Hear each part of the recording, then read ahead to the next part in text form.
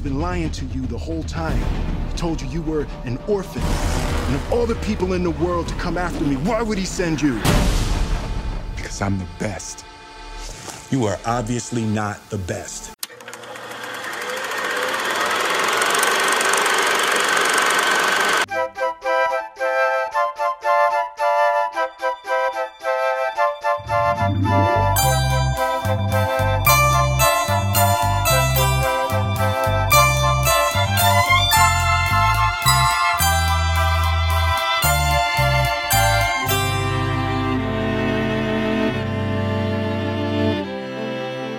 Hi everyone, welcome to the Fansplainers. My name is David Dedrick. And I'm Ian Boothby. And our clones are with us as well. Okay, we don't have clones. You have the tip off there. This, of course, is the month of October that this episode is being recorded, and that is the astrological sign of Gemini, and that is why we're doing Gemini Man for this episode. That's absolutely right. Now, as someone who is a Gemini, I know that's not true at all. Are you a Gemini? Yeah, I am a Gemini man. That's exactly I know it's probably wrong as well because my wife's a Scorpio and her birthday's coming up. But I couldn't resist pretending that that was the reason that we were doing this show. Well, the reason we're doing the show, let's be honest, is I just came back from a trip to France. Okay. I went to a Comic-Con in France. Yep. And we had to find a movie quickly that we had both seen. Well, yeah. And I ran through all the movies, and it's a bit of a slim pickings around this time. You think it was harvest time, and yet it's not harvest time for the movies. It is not harvest time for the movies. It's harvest time for television. Mm-hmm. Delightful television is going on right now. But go down to the movie theater. And listen, I don't begrudge. We talked about the Joker last time, and that's like the number one R-rated movie ever now. Yeah. But there's a reason that that's doing so well. And that's because there's not much else that's around. Not much to compete with it. Yeah, but then that wouldn't explain why Gemini Man is not doing very well. We can explain why that's not doing very well. You'll figure it out by the end of this episode. All right, well, Ian has a tip on how he felt about this movie. Gemini Man is obviously a 2019 film directed by the Taiwanese director Ong Lee, who is an interesting director because he does a lot of different things. He's done Sense and Sensibility, the Emma Thompson written film. That's right. The Hulk. He did The Hulk, which is a weird one, and a weird Hulk at that.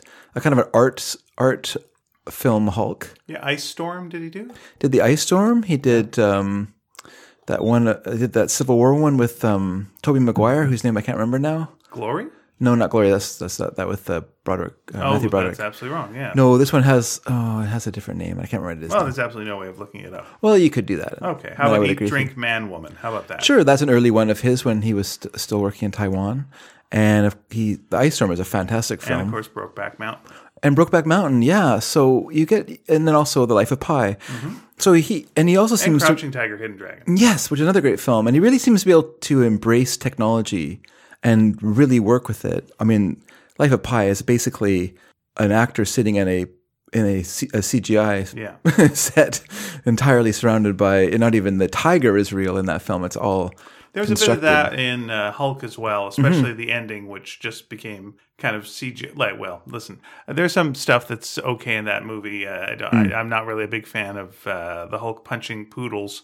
I don't know if that's the best use of the Hulk's time. But then there was a whole bunch of CGI at the end that was unclear to see. And I appreciated the risk that was being taken, but I didn't think it came across well. Yeah. Sounds like the ending of the other Hulk, the Marvel. The one with Edward Norton? Yeah. That also felt like it ended in a indistinct CGI mess. And again, without spoiling things too much, I think CGI in this case is a bit of the downfall of this movie as well. I think the goals in many of those cases. Well, I think Life of Pi it worked, but with the Hulk, it was something that was sort of beyond what could be done at the time. Yeah, and the movie suffered for it, and I believe that's kind of what's going on with this film as well. There's a technical need that is not met, and there's no way around it. If that doesn't work, then the movie doesn't work, and I think that's a bit of a flaw to the film.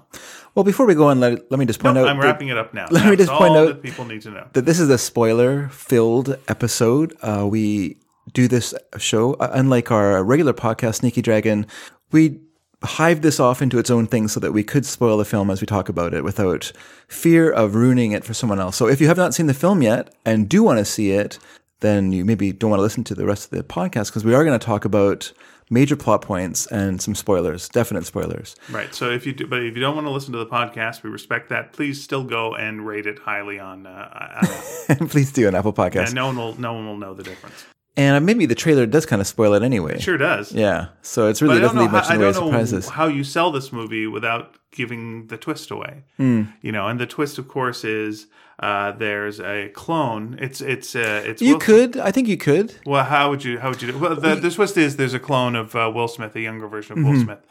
You kind of play it like it's enemy of the state, where he's on the run from the government. Okay. You don't have to say who his major antagonist is. You could have the sequence later on in the film in the store where you have that really high speed version of himself where he's fighting the character who's fully masked, has a helmet on. Do you know the scene I'm talking about at the end of the film? And so that could be your kind of your linchpin action sequence for your trailer, and you're not giving away who he's actually fighting there. I mean, but if you think that's a selling point that he's fighting himself, then I think by all means. Here's where I think it's definitely the selling point. Because people have a real love for young Will Smith. Young Will Smith is the Fresh Prince, and people know him as that, and also Independence Day and what have you. And I think the idea that you could see a movie with young Will Smith is a bit of a thrill. Yeah, and so they want to see that, and this movie says it can deliver that, and unfortunately, I don't feel that it can. Yeah, but it is an interesting concept because we have locked in our heads older Will Smith and young Will Smith, and he can pull this off probably better than most people because of especially America's relationship to him. Yeah. Now, the other interesting thing about this film is that it was filmed in high frame rate. Now, I don't know if you saw it. Did you see it in a high frame rate? I don't know if I did or not. When you saw it in the theater, was it unnaturally clear what you're looking at? Like it seemed almost like you're looking at a TV show, like a videotape TV show rather than a movie? I don't think so. Okay. Did you see it in 3D? No, I did not. Okay, so you have to see it in 3D. So I saw... Oh, do I? Yeah, to see it in the proper... Like, this is what Ang Lee intended. And this is the version that I saw. I saw it in the 120 frame rate, 120 frames per second version in 3D. And that added a whole other level of disturbing to the film. Because this is a thing that our eyes aren't used to seeing in movies. We're used to seeing 24 frames per second. And so our eyes fill in a lot of detail in between those frames when we're watching a movie. Okay. When you show it 120 frames per second, what it does is it provides you with way more information, but almost too much information for your eyes to process. And so you're looking at this image and it's so crystal clear that it feels unreal what you're looking at. And it doesn't feel real. It feels really strange. And in fact, the only thing I can compare it to, and this will sound weird, but it feels like, I don't know why it feels this way to me, but it feels like I'm watching a British afternoon soap opera, like The Only Way is Essex, or something like that. That's filmed. It's filmed in this way that's too clear. All right. It's like it's not filmed on film. It's filmed on high def video. Yeah. And high def video provides you with more information than you really need than your eyes really need. Yeah. When you're used to seeing 24 frames per second, and so you end up with these images that are, like everything's clear. Like not just the actors are clear, but 20 yards behind them, that's also crystal clear. And then even further back from them, it's crystal clear. And then but it feels fake because it doesn't feel like a movie then. It feels like you're watching, I don't even know how to describe it. It's so weird feeling. Like the opening of the movie where he's going to shoot the guy in the train. Everything in there feels like you're watching a TV show. Nothing in there feels like you're watching a movie, just the way it looks. Okay, I would say how I felt was I was watching a video game that I couldn't play. Which I often find when I watch movies with a lot of CGI. Yeah. It's like I feel like I'm watching cutscenes in a video game. Well, I want to okay, well, when do I get to be part of this? Oh, I don't. I'm just watching. Okay, fine. And that's what I wonder if what this higher frame rate is supposed to attract people to it is to give them that feeling that it is like a cutscene from a video game. If that makes it more appealing to people who are used to seeing things like that. I wonder if it's that televisions are becoming so advanced now with 4K, soon to be 8K, soon to be more K than that.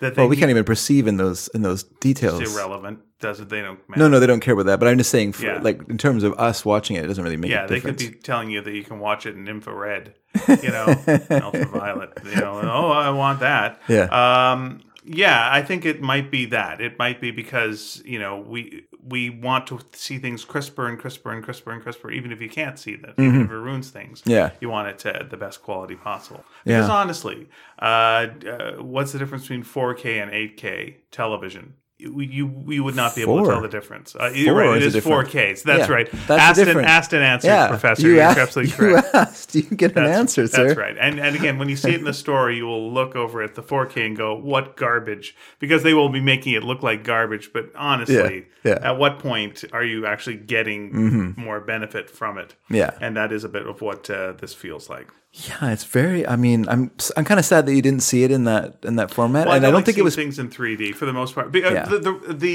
The odds of my enjoying a movie more seeing it in 3D are so low that I take the risk and not see it in 3D. In fact, I actively try to not see movies in 3D. Yeah, because for the most part, what it does is it makes it so dark I can't see details, and I feel like I'm actually missing out on things more than getting a benefit.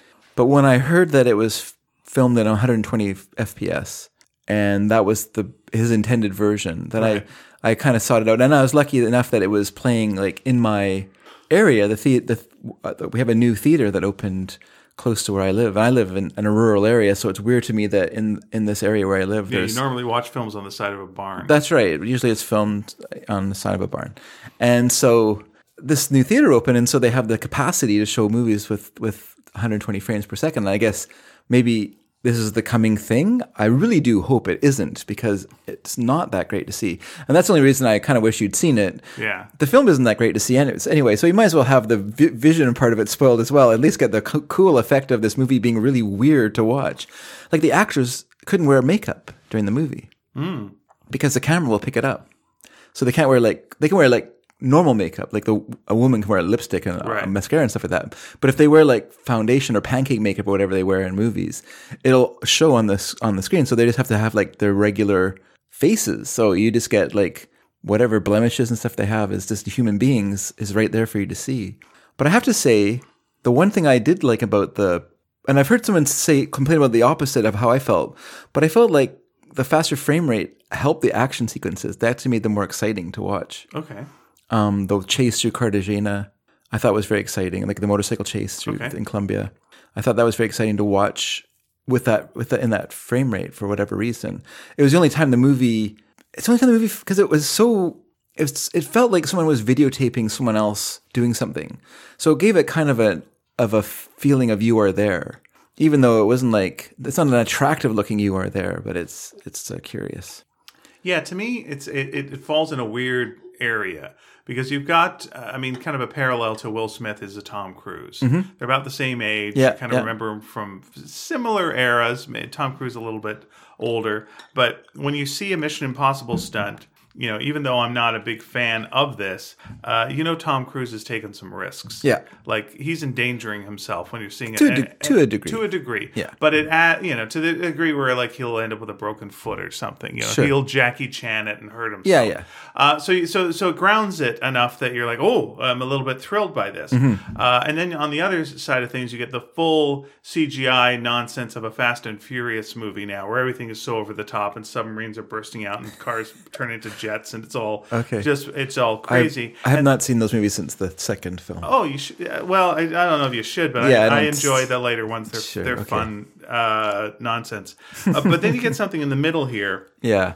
Which rings a bit hollow for me because it's like I don't find much dramatic excitement because you know what's going to happen. You know what characters can die and or be hurt and which ones can't. Yeah. So there's no real risk for the characters. So it's like, okay, well, how are these stunts? And the stunts are all right. Yeah. The stunts are all right, but they don't have an emotional connection to me. And they're not so over the top that I'm like, wow. It's like, these are really good, effective stunts. Well done. Yeah. But, that's fine. But not too much either way. To be solid B minus. Yeah. That's good stuff. Yeah, alrighty. To be fair, or to be honest, I really enjoy action films, so I just enjoy a movie like this just for the action sequences. I thought, you put an Ang Lee behind the camera. And same with Crouching Tiger, Hidden Dragon. Like that's the first martial arts film I ever saw where I could feel like the space that people were in. Right. Like most martial arts films, they're well directed in terms of action. Are you talking North American martial arts? No, films, I'm talking Asian ones as well. Okay. And I often feel like there's characters when you get like a big action scene going on, and this is particularly true of John Woo films as well. When you get a big action scene going on, you don't know where people are coming from. They're just flying all over the place. Mm-hmm. You don't know if they're like standing on a cupboard, jumping down on people, or where are they coming from?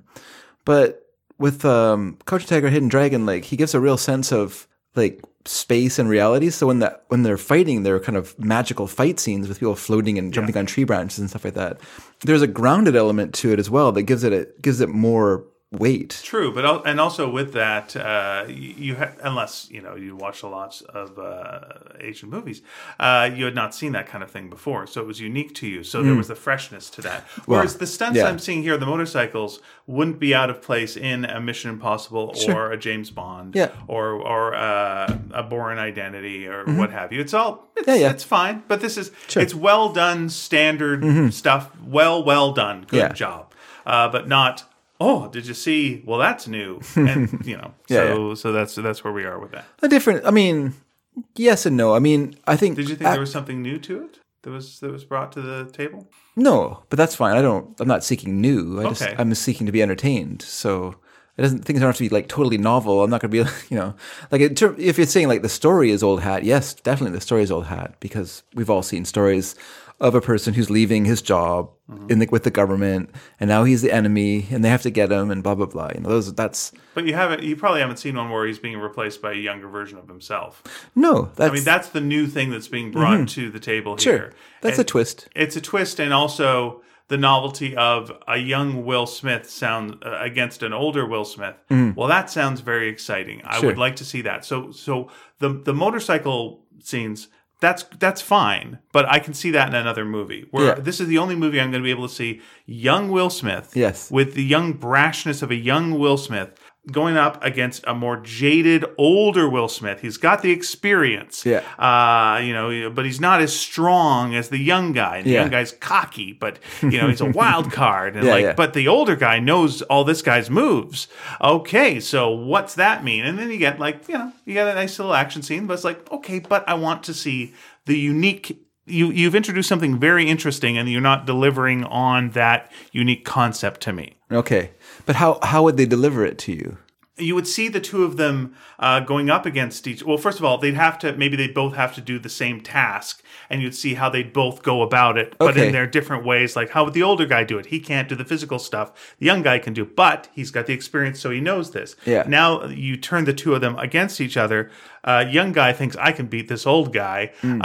Old guy knows his young guy moves. And there's a lot you can play with that. An example would be, as silly as this is, to bring this up, the Avengers Endgame. You had Captain America fighting himself. So it had an older Captain America fighting a younger Captain America. They did fight each other in this movie. They did. But I don't think that they played it up as much as they could have and enjoyed it as much. In the Endgame film, you had the young idealistic Captain America and the now more jaded Captain America who had been through 5 years of grief, being more sarcastic towards his younger self. And that was interesting. It was like, okay, he's changed, he's grown, he's what have you. They're fighting in a different way. And again, it was a fast little one-off scene. Whereas this should be the heart of the movie is you have to fight a younger version of yourself. Yeah. What's that like? And also, if you're a person who has reached a point in your life where you've got regrets over what you've done with the choices you made as a young man.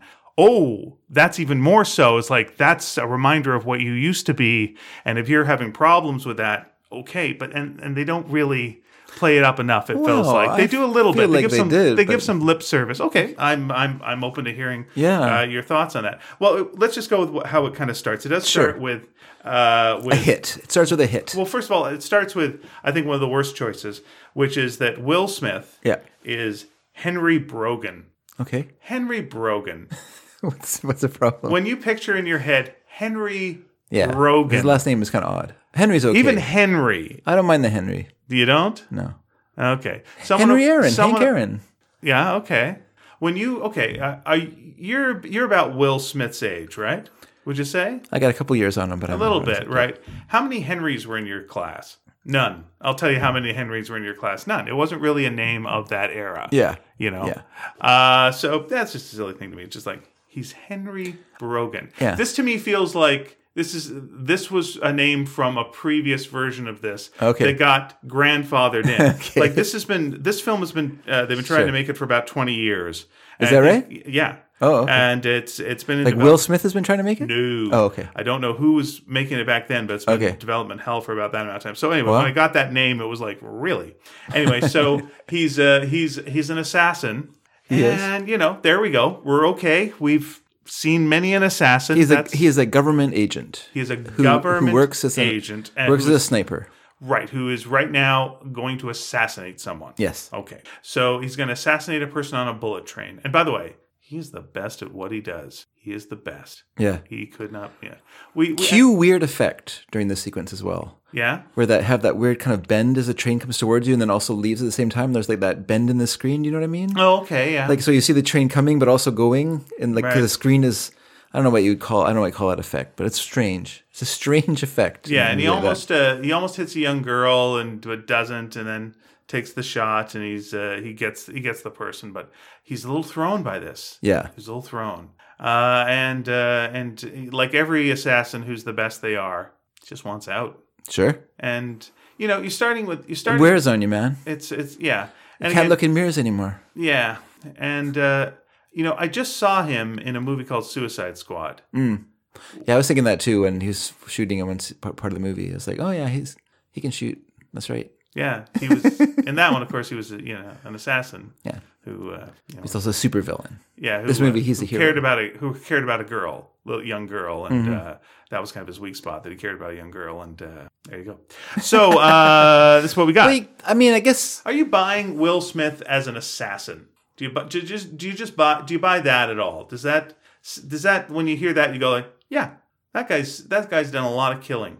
He's a cold man who's done a lot of killing, and yeah. Well, it's a tricky thing to do. Like you have to have a character who will be on side of. Sure. So, once you make a character a killer, you really have to like bend over backwards to try and recover from that. Like you can't just say, well, okay, this is a person who's killed 70 people. Yeah. Don't you just love him? Yeah, that's the thing. But so Will Smith has a kind of default thing where we're kind of like, well, we do kind of love Will Smith. Him. That's the thing. Yeah. He's a very charming, bouncy guy. Yeah. And you're thinking, oh, well, maybe he's not a charming, bouncy guy in this. Yeah.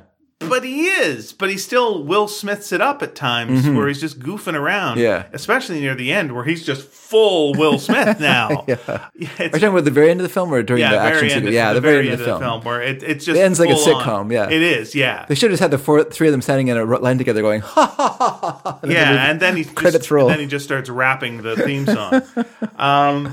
So yeah, we're back to him being an assassin. There you go. And he wants out.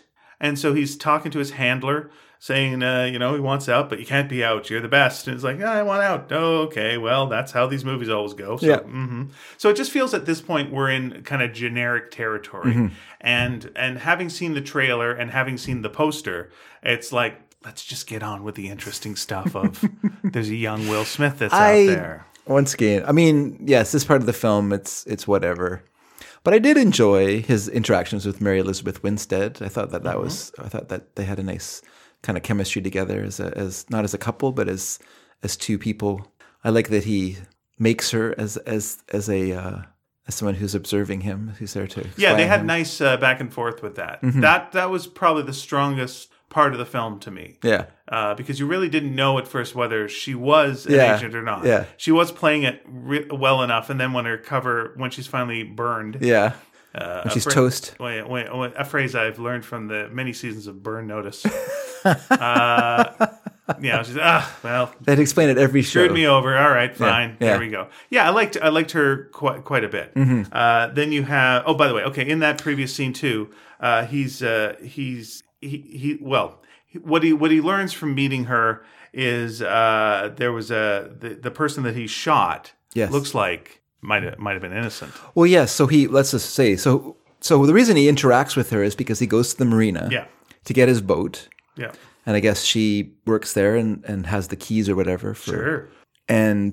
Or he has to check in, I suppose, for the safety of other people's boats. They just don't let people on and off the Yeah, and their relationship there, it's a tough beat to play because, like, you could play it late 90s kind of flirty. Crabby? Oh, sorry. Yeah, you could play crabby. You could play it sort of late 90s flirty, too much flirty, and then it's like, well, this isn't now. And it'd be jarring also because there's an age difference between the two. Yes, so that's right. Oh, no, it's overly flirty. That's one thing I liked about this film. What's that? Is it didn't force a relationship between them.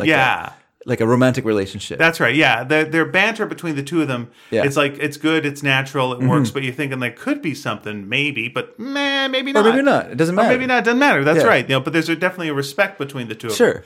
And a lesser movie would have made that cheaper and gone for easier marks, and they did not. Yeah, I don't think there's a single time in the film where he insults her for being a woman.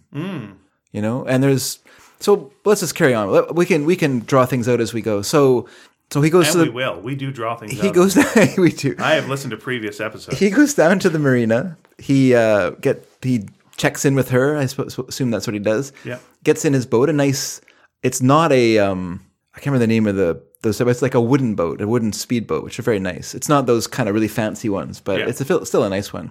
We think he's going fishing. That's what he tells her. They have some fishing talk. She's a marine biologist, so she knows a little bit about fish apparently. And he goes out and he actually rendezvous with a yacht. But by the way, let me say, I am glad when we find out that she is an agent, because whenever you have a woman in a film and find out she's a marine biologist, that's just the easiest go-to for a female character to go, you know what, she's smart, but she likes nature and she cares. She's a marine biologist. And it's like, yeah, it's fine. It's good, but it's a really easy go-to in the big book of generic jobs. So it was nice that wasn't the case. Yeah. So he rendezvous with the yacht, and it turns out this is where a former because we know that Will Smith was once a soldier. Before he became a government agent working as a sniper for the government. He served in Iraq and many other places. They say, I think Somalia and some other places. Yeah, they do the list that you always do. Yeah, we played da da da da da da, and then so these two guys were served together. So they have that blood brother, deep bond of, and this guy basically. This guy's a bit of a creep. He is a bit of a creep. Yeah. He's got the bikini gal on the boat, and I don't making up for lost time. I do not know if she's got a line or not. She does. Does she have a line? Yeah, later on. Okay. Not good. Then. She's kind of walking in the background. Okay. When we first see her, she's just kind of doing her thing in the back. Yeah. Which is natural. That's normal, right? For a movie. Well, even in real life, people don't always like walk out and introduce themselves. They might just be doing things in the back, and then they, But anyway, so then he basically has called this meeting with Will Smith to let him know that the person that Will Smith assassinated on the train was not who he thought he was. He isn't a terrorist, but was a scientist, or possibly a scientist. He's not absolutely certain, but that's what he thinks. And he's just warning. He's given Will Smith a warning that someone spiked the file. I think that's the term they use, which means that they've altered the information in a file. Fake information. That's right. But we also learn that Will Smith is being spied on, and that his conversation is being listened to by Clive Owen, and other person, this lady who's an actress whose name I don't know. I'm sorry. Okay. Do you know the actress's name? I will in a second. You will in a second. Thank you. Yeah. So it's kind of cut to office. That would be Linda Emmond as Janet Lassiter, the director of the DIA. There you go. So it turns out these two are in cahoots. Yeah. And Clive Owen is full bwahaha evil. He really is. He starts at 10 and goes up from there. It's good. Yeah. He does a good job. And he actually had a good American accent as well. No, that's fine. I thought his accent was good. Good. Why are you laughing at? Because he should be good. Like he's not all of them are good. You ever heard Benedict Cumberbatch's American accent? That is garbage, sir. Burning garbage. But I believe that when you're paid a substantial amount of money, which Benedict Cumberbatch was. Well, we're not in a Cumberbatch bashing movie. I'm just saying. We're saying Clive Owen is a well-respected actor Sure. who, by this point in his career, should be able to do an American accent. Should be able to. And he does. Accent on the word should, everyone. That is, again, this feels like the lowest of expectations. Do you say that? You're you say able that, to do... and yet you'll see many films with a British actor murdering their American accent right in front of your eyes, and often going to Brooklyn for some reason. Mm-hmm. Another one would be Gerard Butler. I don't know what kind of accent he's doing half the time in his movies. How do you feel about Benedict? Let's go with another Benedict Wong. He does a really good job, and he's Australian though. He's not English, right? I believe he's English. I thought he was Australian. He is an English actor. Oh, I'm sorry. No, that's. But fine. He has a quite a good accent. Although he goes very broad. He goes to the Brooklyn accent. This seems to be a little easier to do than sure. It's like when we do a Cockney accent where you're trying to do exactly. Accent. Yeah, the broader ones are easier. If you try to do like a flat, Essex accent or something like that, people will just be like, forget it, Dave. Leave the room. So yes, Clive Owen and the director of the DIA, the organization that Will Smith worked for before he took his retirement package, which involves a bullet. They are in some cahoots. We hear the term Gemini. Yeah. That there's a Gemini organization or Gemini something. Gemini. Yeah. And so then we cut back to Will Smith. He's traveling back. And he's pondering. And then he taps on a gauge on his boat. And he's like, what's going on here? And he reaches underneath and he pulls out a little bug. Ah. And he's like, something's up. So then he confronts... There's some buggery afoot. He confronts Mary Elizabeth Winstead. And you're still not sure. Like, is she? Isn't she? Well, this is when he does confront her. And he says, he accuses her of spying on him. Which, of course, sounds like a crazy person if she wasn't. And she's like, no, I'm a student at some university. Yeah, he asked some trivia about the university. Which he successfully names, but then he also says, I know you're an agent, because you should have told me. A normal person would have told me to screw off. Yeah. But then her reaction to that is actually right as well. And again, this is the best part of the movie for me. It's like, oh, this is, all right, two smart people being smart together is interesting. Yeah. And so then he does something that I don't think in real life would work, which is to invite her out for drinks. Mm-hmm. Maybe it would, I don't know. This is apologize. I don't know why he invites her. He's also a very handsome man. Yeah, he's handsome. You're right. He's Will Smith handsome. Sure. Yeah. So maybe that's it, or just charming. Or charming. Yeah. Anyway, she goes for it. They meet up. He comes with flowers, which is nice because she didn't appreciate the bugging device as a come on. And so, but he also brings her ID tag as a member of the DIA. Yeah. So she is burned. She says, he starts calling her Toast as her nickname through the rest of the film, which I did enjoy that element as well. And they have a nice time together, and then we see him at home. Okay. He's sleeping. Suddenly, we saw this before when his former supervisor came, but he has a alert that tells him when people have crossed his whatever. You know what I mean, right? There's some kind of thing he has, like a little alarm that beeps saying intruder alert. Yeah, that's right. Intruder alert. That's right, like in the video game. That's right. Intruder alert. Stop the humanoid, stop the intruder, absolutely. And so he sees some soldiers approaching his house. He quickly goes down into a safe room that he has in his house and gets his weapons together there. And I guess he has like a ready bag.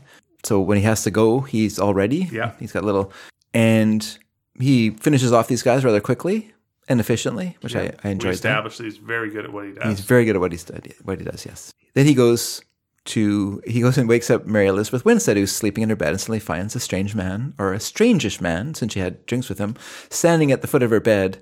And she has a gun as well, right? She points a gun at him. So she's also an agent. She sleeps with a gun. And he convinces her that he's on the level, that her life is in danger, that they need to move really fast. They head to the marina to purloin a boat, since there are duplicate keys there, so that they can take a fast boat. She's very good at what she does, which is nice too. Mm-hmm. Yeah. And so, then when they're there, she gets attacked in the boathouse.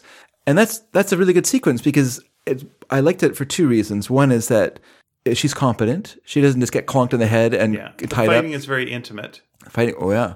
Yeah. I mean, it is intimate. I mean, they are fighting in an enclosed space. Yeah, which is exciting. Mm-hmm. But also, she's not like a super fighter. No, she's not Will Smith. Like we've established that Will Smith is like the best of the best. Sure. this is why he's been cloned, because he is such a superlative in terms of his reflexes and other things that he's basically, made to be what he is. She's very good. She's an accomplished agent, but she's not the greatest in the world. So her fight is a struggle. Yeah. But she still fights. Which is much more interesting to watch. Exactly.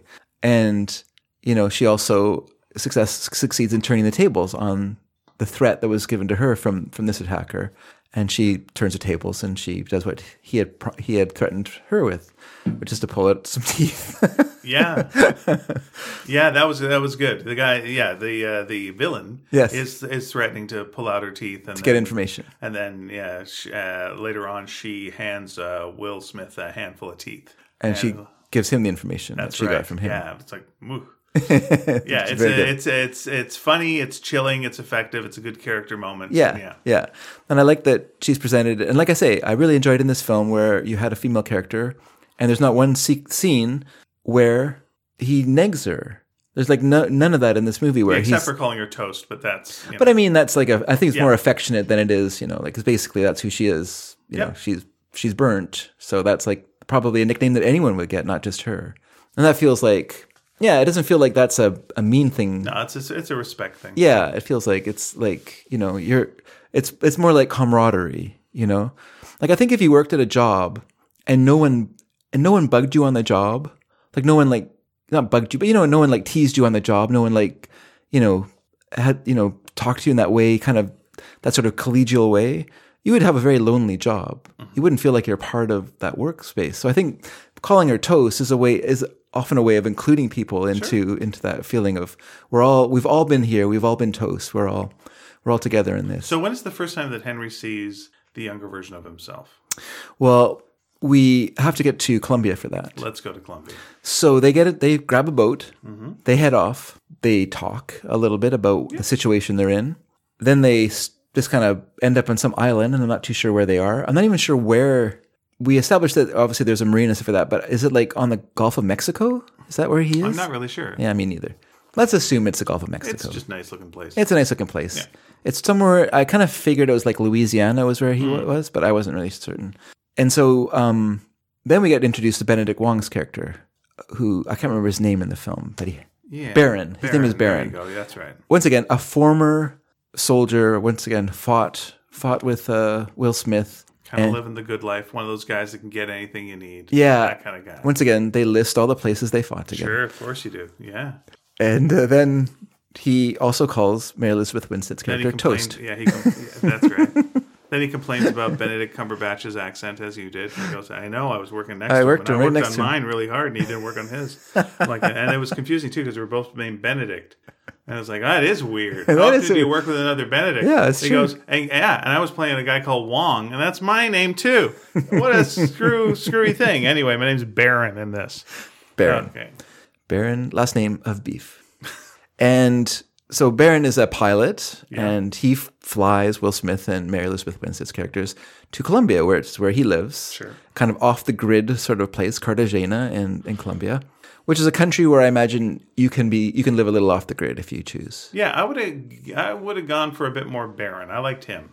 I would like to have seen a bit more stuff with that fella in it. And I guess. I mean, he does quite a bit, but I mean, well, I guess he doesn't do that much. He's more there as sort of like a quick Deus Ex Machina. It is. We need to get here. Let's use this person. And he's that kind of guy. He's a pretty generic character, that you'd see on most. You'd probably see that character on Burn Notice, for crying out loud. Yeah, he wouldn't be out of place. Sure. He's fine. Again, it's just an opportunity where you could do a little more. Now, here's the thing. I guess it's. My thing with this is you've got an interesting, unique element that we haven't gotten to yet. Yeah. And we're well deep into the movie now. Sure. But we haven't gotten to it. You've got the generic elements that, again, are done well. Like, Will Smith, the assassin, and all this. But the part I've liked so far is the relationship between those two, Henry and Danny. Yeah. Because I haven't seen a lot of that before. So now I'm into this. And I was like, okay, here comes Baron. He's a bit generic. He's charming, but it's like, okay. I'd like to see a twist on Baron, something about Baron. Like, we never really get that. Yeah, it's like, no. okay, it's fine. Moving on. We'll just keep going to the movie till we're going to get to the thing that you all know what the poster is going to be. So let's just get to it. Let's get to it. We're all just killing time until this happens. Sometimes you need to streamline some things. Like, you can't, if every person's a quirky character, you're just kind of looking at your watch. Okay. It's not even quirky. I think it's just unique and generic. It's like you have these types in this kind of movie, and we have the archetypes that these folks are slipping into, and it's like they don't say it, but Baron's afraid of snakes. That's his thing.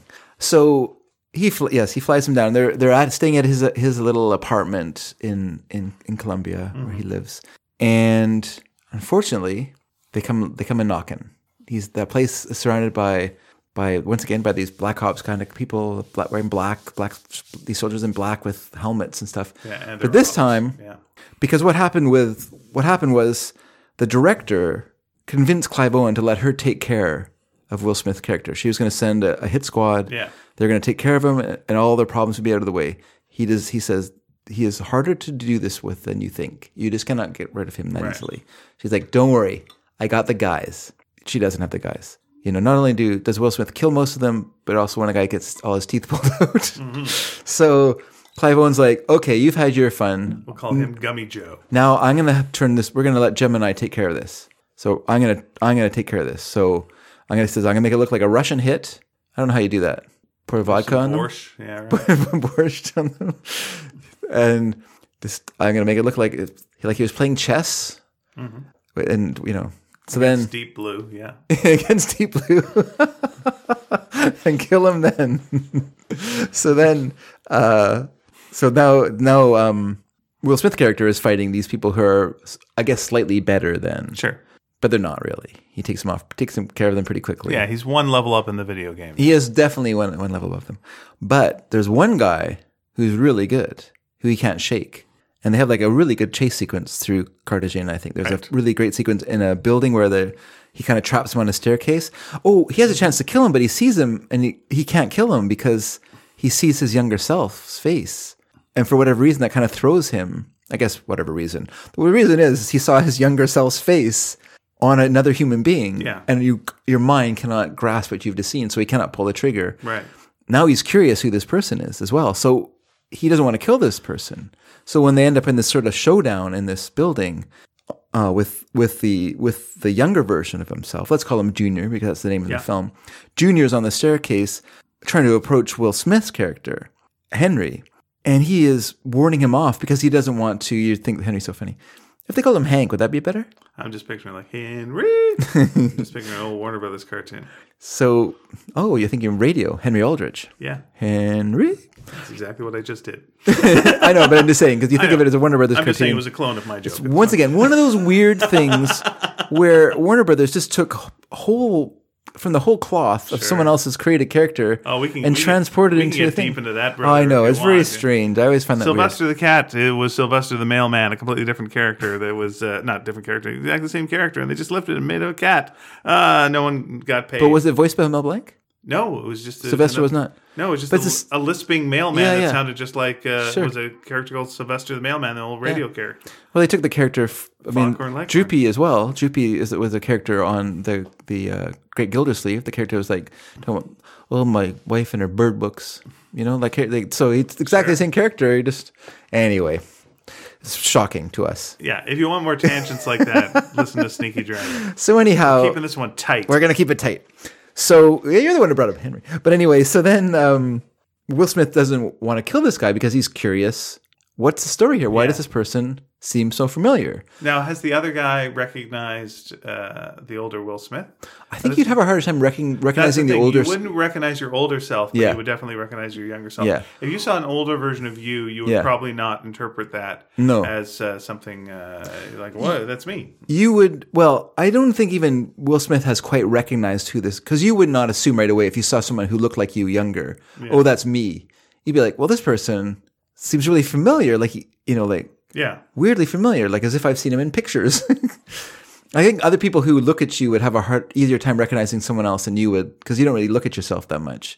And how you see yourself are in pictures and things, or the mirror, where it's all reversed. So your image of yourself is a little different than than the reality. Well, you've also got to assume that Will Smith has amazing sight because he's this assassin that can even I get that you've got the telescopic lens, but he can pick a guy off in a moving bullet train. So this guy can he's not looking at this guy in the same way we'd look and go, huh? It's an impossible. He's looking at it huh? Like he's seeing him. Sure. Yeah. That impossible shot where he shoots 5 feet ahead of where the train or the window or where the person in the train is going to be. And how do you practice that? Exactly.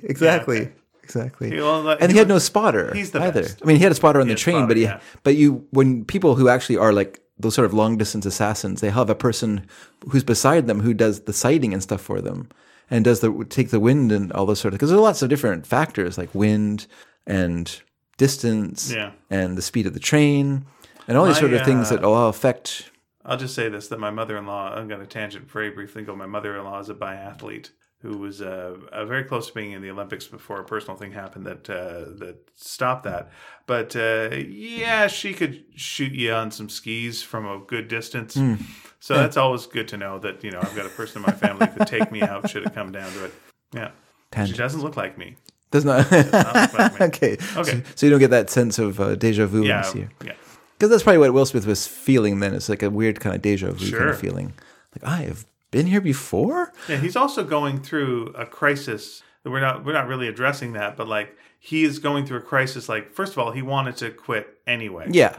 Add to that, you killed an innocent man. Possibly killed an innocent man. Probably killed an innocent man. Yeah. So we're going to throw that on top of it. Sure. So if you get to this, the point, when he's just doing self-defense, okay, the instinct kicks in. Yeah. He's killed. But when it comes to a long distance, I'm going to kill this person and they look like me. Well, of course, that's going to throw him off. He's already 2 steps off his game.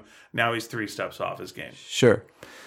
So then, we have this chase sequence through Cartagena with them on motorbikes. I thought it was very good. I thought it was very well filmed. It was well done. Looked really good, and the CGI was quite well done in that sequence with the bike. Like when it hits Will Smith, because Junior's character runs out of ammo, so he doesn't have a gun anymore. So he uses his motocross bike basically as a weapon. It's great. It's great improv. Yeah, very effective. And a little bit of bike foo. Yeah, no, it was fun. But the police arrive, arrest Will Smith, and Junior disappears. It's like the wind. He's so fast. If only Will Smith were that fast. But he's old. He's 50. I mean 51. He keeps saying he's 50, but everyone corrects him. Another little running joke in the film. So then he's 4 years from getting the seniors meal at Denny's. Really? Yeah. A couple more years for me, hey? Yeah. Wow. Too bad I don't eat there. so then oh, you will. Oh, I would for free, or the seniors thing. It's not free. Oh, I'm not gonna say free, but is it smaller portions? No, you just get a discount. Oh, you just get a discount. I think. Okay. I don't know. Does it bother you to get smaller portions? Yeah. All right. I don't want to be thought of as being so old that I can't eat the same as everyone else. Okay. Here it is, sir. I know you eat like a bird now. You're 55. Yeah. That guy's as old as Tom Cruise. No. So Junior, Danny, Mary Elizabeth Winstead's character, Danny, she is shaken. She is thrown. She is like, something's weird here. Yeah. Because, did you see that guy? He looked remarkably like you. Yeah. She's like, did you have a son? Did you have a son and you didn't know it? That is the assumption you would make, yeah. And Will Smith insists that he, and in fact, I think Will Smith's character is a virgin. I do too. Because he mentions that later in the film, that Junior at 23 is a virgin, and you feel like he is the same. Like he had took that, everything that's... Whatever the thing is that makes him a great assassin, makes him unable to connect with people to the point where he can't even have sex. Yeah, yes. yeah. And or, I know, okay, let me jump a little bit ahead. That, we are going to go with the idea that Junior is a clone. Yeah. Is Henry a clone? Has this been going on before? Is there something biologically wrong with Henry? He has a mother, and does he? Yeah, they talk about in the film. Well, Junior thinks he has a father. He thinks he didn't think he came from nowhere, right? Yeah. So who knows? Like when you hear, I don't think the movie introduces that as an idea, though. What? That Henry might be a clone. I think when you introduce the idea that he's a virgin, which I do think is pretty cclearly stated. Yeah. There's something amiss with him, and it's like but I don't think that means you're a clone. It means that he's like because we're in a world where there is now very effective cloning. Very effective apparently, cloning. yes, yeah. Okay. To where you can like gene splice and take things out and add things and then do this. So to me, it's not unrealistic that there would have been, back in the day, maybe some other cloning or some genetic 51 years ago? some genetic manipulation. You think 51 years ago they were doing that kind of cloning though? Well, if he's 51, I mean, who knows? Maybe. Okay, maybe this is not. this real time. You're having some fun with this, but it's not really. Well, we're already in wacky land. I right? know, but it's not hinted at in the film. It's not mentioned in the film. So when he's saying that it's not implied in the film. This when you have one reveal, it usually means there's another, and they do have the younger reveals. So when you have a younger reveal, then it could possibly be an older reveal. I don't know. I don't think it's out of the park. Especially in terms of timeline, I can't see it. All right, I can't see it working. Just because they wouldn't have had the technology at 51 years ago unless you're thinking that he ages unnaturally quickly. But he's lived a life. We see him you see his father teaching him to swim when he's little. So now we're going to imply that he has implanted memories, and it seems like a very complicated situation that you've decided to add to this movie for no reason. What? Anyway, we've thrown in that Will Smith, who we normally see as a charming kind of ladies' man, is a virgin, which is a huge it is, huge and it's thing that you've thrown out. And that's so part why of is that? Is that just something that psychologically he was born with? No, is that something it's that not. he has been trained? He's damaged, and that's what he's trying to save Junior from. When did they start training him and damaging him? At what point was this brought on? Was they're trying like later on to take certain emotions out of people. Yeah. Did they attempt that in a psychological way, maybe not a cloning way, but a psychological way with him? That's what the military does, isn't it? And messed him up so much that he can't have a human relationship with somebody. I don't know. We'll see. I mean, that's what he talks. He describes himself at Junior's age to Junior. Yeah. In the catacombs, right? Yeah. We'll get to that scene in a bit, folks. Okay. But he describe like that's how he knows. That's how he tries to connect to Junior is through their shared damage that they have because they've grown up with these similar feelings, and he's recognizing himself in Junior.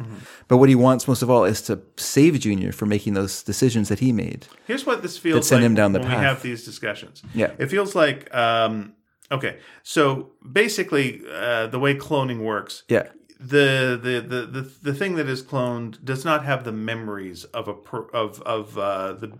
animal that it previously was. No, it doesn't. So basically, what we're introducing here with the young Will Smith is basically magic. We've just made something magic, and then you're adding we're taking emotions away from him from the other versions. Now we're super magic, and so I'm saying to you, maybe this was the case before, and you're going, well, that's ridiculous because 50 years ago they wouldn't have had this magic technology, which is a fair point, except we don't got it now. So it's just like, that's just make them up rules. Yeah. They mention Dolly as well. Yeah. As not being real, not being the real thing. Like it was that was what we saw, but the actual cloning was going on in the background of that. This feels like any kind of superhero discussion where it's like, well, Superman could do this, but of course he couldn't do that. Yeah. But like Superman can't do any of that shit because it's all make 'em up. Oh yes. So that is a definite. You can't get too high horsey about like, well, that's ridiculous. It's all ridiculous. Of course, but I'm just thinking in terms of the story in the film that it really does not imply these sort of things. You are having some fun, adding some stuff, and that's fine. Yeah. I just don't think that For me, anyway, I'm extrapolating to where the next logical thing would be. Having watched the same film, I did not walk away going, "Wow, I wish they'd shown that. Wish they'd revealed the fact that Will Smith had been. You know what? I should have stayed for the final, to the very end of the movie. They should have seen the credit scene. Seen the credit sequence when they show. You find out he turns out to be a Deadshot, and then it's actually a prequel to Suicide Squad. Oh, is that what happened? Yep. I did say to the end of the film. Okay. You want to make sure no animals were harmed? I do like to make sure no animals are harmed. I also like to see where they filmed it. I always like to see if I'm in the special thanks. I never am, but it's always curious. And I was also curious because this movie was produced with a lot of money from China. It was from Fulang Pictures and Alibaba Pictures, which are both two Chinese production companies. And as we know, China is an autocratic dictatorship. And so I'm not a huge fan of China. But also their CGI in their movies looks like garbage in all their movies. I don't know if you've ever seen Skyscraper. I have. Some of the later movies by what's his actor? The director's name, actor director who did Shaolin Soccer and Stephen Chow. Stephen Chow, something like the Mermaid and that Monkey King one, like such garbage CGI in those films. Oh, terrible. So I was watching this movie, I was going like, well, this is Chinese funded. How come the CGI is so good? What's going on here? But then I realized, it's all done other places. So I guess they put a lot of money into it, but it was all done through American production companies because of Skydance. That's what they're called, right? Skydance Productions. It also does a lot of which I always thought was a Tom Cruise company because they seem to produce a lot of his films, but it's not. It is not. It is not. I am making. Yeah, no. These are the ones that do like Star Trek and all the new Star Trek movies, World War Z, and the Mission Impossible movies as well. Yeah. But also they did Oblivion, I think, with Tom Cruise and some other movies. So they seem to be involved with him a lot. I guess they have a good working relationship anyway. Anyhow, that was just something that was why I stayed to the end. Was just I wanted to see who did the CGI for it, and it's the usual thing, like a million different companies from all around the world. But there was nothing like there was no Chinese companies involved in it. And I was like, that's why. And I don't know why their CGI looks so terrible. Like the Meg, another example. Just come on, guys. What is with all these reflecting things? Like, what are you doing? Stop it. Get better.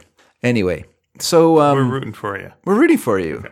We know where you live. It's hard there. I understand. Sounds like you're threatening them at this point. No, know where you live. I just saying I understand where you live. We're going to come over there. You got a hard life. Okay.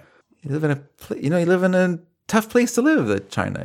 It's not great there. You were told to do CGI. You better do it as hard as you can, or you put in little reflecting. Maybe those reflecting things are like Morse code to us. Just try and anyway. Yeah. So I'm sorry, I was coming up with crazy theories earlier. These aren't crazy theories. Apologize. These are not crazy theories, sir. Or the Morse code and the reflecting light. Crazy theory. Oh. You're right. You got me. So anyway, now there are covers blown in Colombia. Yeah. They got to move. Luckily, Baron Benedict Wong's character. By the way, he did nothing during this whole action sequence. I can see why you're a little disappointed. They should have done something in there, not just stood there and went, what? I guess he was told to look after Danny, look after Mary Elizabeth Winslet's character. But then we should have seen him do something for her. I will agree with you, yes. Yeah, there should have been a little bit there. But on the other hand, we want to see Will Smith. We want to see Will Smith fight young Will Smith. So that's right. So are we seeing that? Yeah, we sort of are. Okay, good. We're good. All right, keep going. So there might have been a sequence that they cut out of the film because they wanted to. Let's get to the. Yeah, you need Benedict Wong going. I'm getting too old for this shit. Let's get to the meat of this. Yeah. So then he manages to get a Gulfstream jet. Yeah, I think that's what they're called, and they fly to Bulgaria. Yeah, there was kind of a thing about I need a Gulfstream jet. Well, you can't get a Gulfstream jet. I need one. Right. It's just weird. Yeah. I can't do that. You twisted my arm. You twisted my arm by asking me twice. Okay. I can't say no to you, Will Smith. You're so charming. Yeah, no one can say no to Will Smith. No, he's so charming. Yeah. So then they fly to Bulgaria because this is where there's some sort of contact that Will Smith found from his friend. Who, by the way, we don't have to mention this, but the guy on the yacht got killed. Yeah, because he's garbage that can just get thrown out. Yeah, he did all the setup of I'm going to be killed real soon. Yeah, pretty much. He had a lady walking by in a bikini. Yeah, looks like a bit of a scumbag. Yeah. He did everything but snort a bunch of coke. Did he snort coke? He seems like a guy who'd be snorting. He didn't. I don't think he snorted. I don't think he snorted coke, but he will be snorting coke. He pretty had soon. the look of the. We came in between coke snorts. Sure, for sure. Yeah. Yeah, he's about the same age as Will Smith. But he nowhere looks as good a shape as Will Smith because he is the reverse picture of Dorian Gray. Yeah, this is an Alec Baldwin standing next to Tom Cruise, That's and you're going we're not that different in ages, and yet but one of us is wearing our lives. Right, yeah. Our faces show our lives, and mine was different. So then they get to Bulgaria. Mm-hmm. Now I'm getting a little vague. Sorry. They set up a meeting with a Russian guy. Okay. At a spa because Russians love to walk around in towels in spas. Yeah. If we've seen Eastern Promises, there's one thing we know. They like wrestling naked. They like wrestling naked with knives in spas. Yeah. So it's a different culture and we're not going to judge it. Can I ask you a question about Eastern Promises? Sure. We're keeping this tight. Were you as scared for Viggo Mortensen's penis as I was during that sequence? That just seemed like that is the appendage that you could easily lose in a knife fight. I'll tell you how I felt about it. Was I regretted being in the second row. You were in the second row. Yeah, I was like, I'm a little too close for this scene. You can see the oil glistening. I'm a little too close for this. I really should get back and get some perspective on this, because this was not since Cloverfield have I not needed to see that monster up that close, and I am getting a little seasick right now. Yeah, that's a great sequence. But the whole time I was really nervous that something could end up on the floor. Mm-hmm. And I don't mean the cutting room floor. Yeah, the cutting room floor. And I don't mean part of the film. I don't mean part of the film when they edited it. Anyway, so he meets up with this Russian fella who basically does a little bit of an exposition dump for us. Sure. Lets us know what's what. So we learn that. What did we learn there, actually? Not that much, I don't think. Is this testing the DNA samples time? Or is that... No. This is what we learn. We learn that Clive Owen's character had hired the scientist to work for Gemini, and then when the scientist wanted to leave, they spiked the file and had Will Smith knock him off. There you go. Which we kind of knew anyway. Yeah, we were already. But this is like, now we're telling you in actual words rather than how you felt. This is the problem. This is where we get to this point in the movie where things are being revealed that we knew a half hour ago. Yeah. And things are going to be revealed that we knew from the poster. That's the thing. And you're not like... we didn't know who the scientist was, so you're not like, what? That's right. I think that Freddy Krueger might be killing people. Like, oh no, not Freddy, not our favorite janitor. So they tested DNA samples. They recovered from Junior, and now. Okay, so Mary Elizabeth Winstead's character Danny discovers she collects a bandage from Will Smith. From when she was tending his wounds from his battle with Junior. And she has Junior's hat, which I assume has some hair follicles in it. And she pays, how much she pays? She gives this lady a rolled up thing of money. And they say, well, it'll take a couple of weeks. And she's like, no, I need it in 2 hours. And then she gives her another rolled up thing of money. Where'd she get all this rolled up thing of money? Is this part of her ready bag? Is to have a rolled up things of money in there? Well, I think we've already revealed that you ask things twice, things get done. But no, she pays her twice. She didn't just ask her twice. She gave her 2 different rolls of bundles of rolled up money. That's the second thing. And is the bundle of rolled up money ones? Is it like a thick thing of ones? It's like $100, or is it like $5,000 in hundreds? Like, what is the money? Like, why are you carrying money around like that? Is it good, like, I feel good in your pocket to have like money, like bundles of money, like coins? I think she knows how this works, and you're going to have to like bribe some people. And she was right. Good call. But where'd she get the money from? She's government. She's not government. What she was government before? But now she's toast. Yeah, but maybe she got some money to fund what she was doing. Oh, they have rolled up money funds. Like they have like a slush funds. Yeah, they have like a slush fund, and the slush fund is just rolled up bundles of money. I don't know. The guy got a Gulf freaking jet. But that guy he's not even part of the government. Oh, but he was. But he's not now. He's just an independent contractor. Now you're corrupt. You still got access to stuff. I don't know where he's she's not getting the it money. It's a movie. They get money. They have rolls of money. It seemed weird. Anyway, she's very good at what she does. She pays a couple of rolled up things. She pays this lab technician. Yeah, not 1, but 2 bundles of money. By the way, if you're bothered by rolled up bundles of money, maybe movies aren't for you. Don't see Casino? Is that what you're saying? Don't see any movies because they pay with rolled up bundles of money. So she pays this woman two rolled up bundles of money. Right. To get some DNA. If they paid 3, it would have blown your mind. I would have been where is this money coming from? You would have stormed out of the film. Listen, I'm not saying I have a great job. I don't have rolled up bundles of money. You don't get paid in rolled up bundles? I don't get paid in man, even in my bank account, I do not have rolled up bundles of money. I'm going to be honest, actually. I just came from a Comic-Con. Yeah. We came back with some rolled up bundles of money because that's how you carry your money. Sorry. What? Yeah. Where? Like in your socks? No. In your pocket, your back pocket? I'm not going to tell you where I'm carrying it, but I've got it. Okay. Yeah. Well, if you're not going to tell me where, I'm not going to believe you. Because it happens. Money happens. Mm-hmm. And we are declaring it. So there. It's fine. Well, it makes it a write-off. It's what my wife calls, when we come out of these shows, her carny wad. Okay. It's like a roll of money you would have at a carnival. And it's not always like big bills. Yeah. But, you got it. And sure. you peel off a couple of bills and you pay some stuff. And, yeah. You bribe someone for DNA. You look like a big shot. Yeah. I sometimes like doing that. You go to your 23andMe and all right, there's my information. Okay, we'll get this back to you in a month. And you go like, here's a roll of money. Like, okay, you're Irish. Oh, that wasn't worthwhile. Everyone's Irish. We know the scam. 23andMe, yeah. We know the scam. So anyway, she gets the lab results back. Yeah. She's very serious. She tells Will Smith, this young guy you're fighting? He's 90% Fresh Prince. He's more than 90. He's 99.9% you. He's you. He has exact same DNA as you. Exactly the same. Not the son of you, not a cousin of you, you. Here's a question. If you clone someone, are they 100% the same? Mm-hmm. There's no other elements that make their way in there? No, because there's no mother to add to for the DNA to come from another source. You are 100% you. Okay.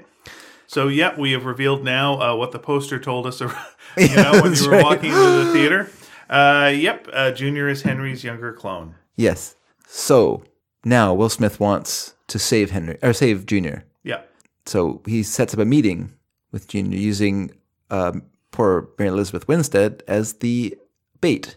So she goes to this meeting with Junior at the catacombs. He searches her quite thoroughly, makes her undress, and then does a thorough search of her. Yeah, they don't make that creepy. That could have been a lot creepier. Yeah, no, it's very professional. Yeah. It's not done in a way the way suggestive. they shoot the scene, it is kind of a tasteful angle. It's respectful of her. Yeah. And it's also respectful of Junior. It doesn't show him from the waist down either. So it's respectful of everyone. Everyone's respected. Also, Ang Lee is respected. He's old and respected. So then he takes her into the catacombs, where then after he calls her ma'am and is very respectful, then he threatens to kill her. Have we revealed by this point that they've designed a method to produce clones that are devoid of pain? Have we revealed that yet? I don't know. Maybe that's part of it. That they're doing it. They're stepping up. I can't remember when they mentioned this part of it. All right. I guess it is mentioned at some point, though, isn't it? We can mention it now. It doesn't matter when it came in the film. But yeah, Clive Owen's character. We're kind of leaving out the fact that there's some back and forth with Junior and Clive Owen as well. We get to see Clive Owen being what he thinks of as a great dad. Yeah. But he's obviously not a dad. No. Never been a dad. Not suited to be a dad. He's just using Junior. He's just using Junior and using emotion as a way to make him the best killer he possibly can. And you can see that Junior is well on his way to being messed up. Maybe this is something that, Will Smith as Henry is saying that he's messed up, but we're not really. And he says things like, implying that he's a virgin and whatnot. Yeah. But we don't really see him that messed up. Like whenever we see him talking to Danny, he seems like, well, this guy can socialize. He's very sharp. He's good. He's very charming. Yeah. He's, I don't see what the big deal is. But the way Will Smith is reacting to his younger self is, I've got to save him from becoming me. Yeah. Because becoming me is the worst thing in the world. Mm-hmm. And it doesn't quite go. The way he's kind of acting isn't really what they're implying is happening. Well, if he's 51 and he's never had a relationship, I guess that's screwed up. I don't just mean sex. I just mean a relationship. He's killed people. It's messed him up. I think almost like hitting a little girl, that messed him up. Finding out he's like killed the wrong person. Yeah, he didn't almost hit the girl, but he could have. That was his worry in that sequence. Yeah. He's a mess. We're supposed to assume he's a mess. Sure. But he's not playing it like he's really. He doesn't. A mess. Yeah, he doesn't. He hides himself well, I guess, is the idea in the film. Which could be being a sociopath. Yeah.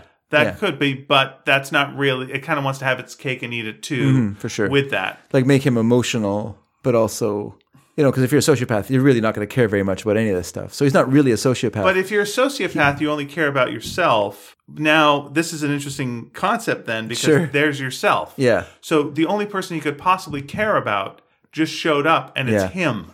But he goes to save Danny. He goes to save Mary Elizabeth Winstead from being killed. True, and he says that's just what I do.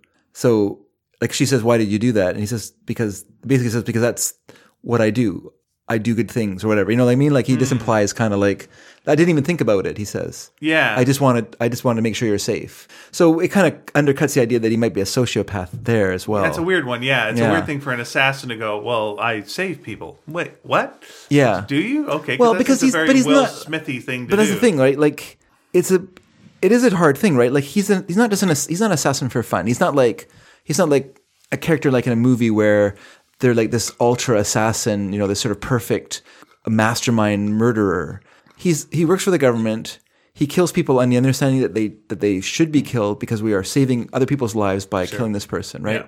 So there is like that kind of attempt to make it so it's not total cognitive dissonance that you're living in. Yeah. But there's some sort of purpose and some sort of sense of honor to what you do. Yeah. Right? So I'm a soldier. Yeah. I have honor. I kill people as a soldier, not as a murderer. Yeah. You know, so within the bounds of, you know, military or in conflict or in a fight, I will kill people, but I'm not just going to murder someone in cold blood. Right. Though if you go with almost any movie where that's the case, except for like a James Bond, then there's always going to be a screw up in the military. You're going to maybe hurt the wrong person or something will happen. Yeah. You join the army with the best of intentions. Well, that's our modern take on military honor, right? There is no military honor. Or it's the old Western take on this of just like, I'm just going to shoot bad guys. Well, you shot the wrong person. And like, I mean, it's just a common. I think it's more of a modern thing.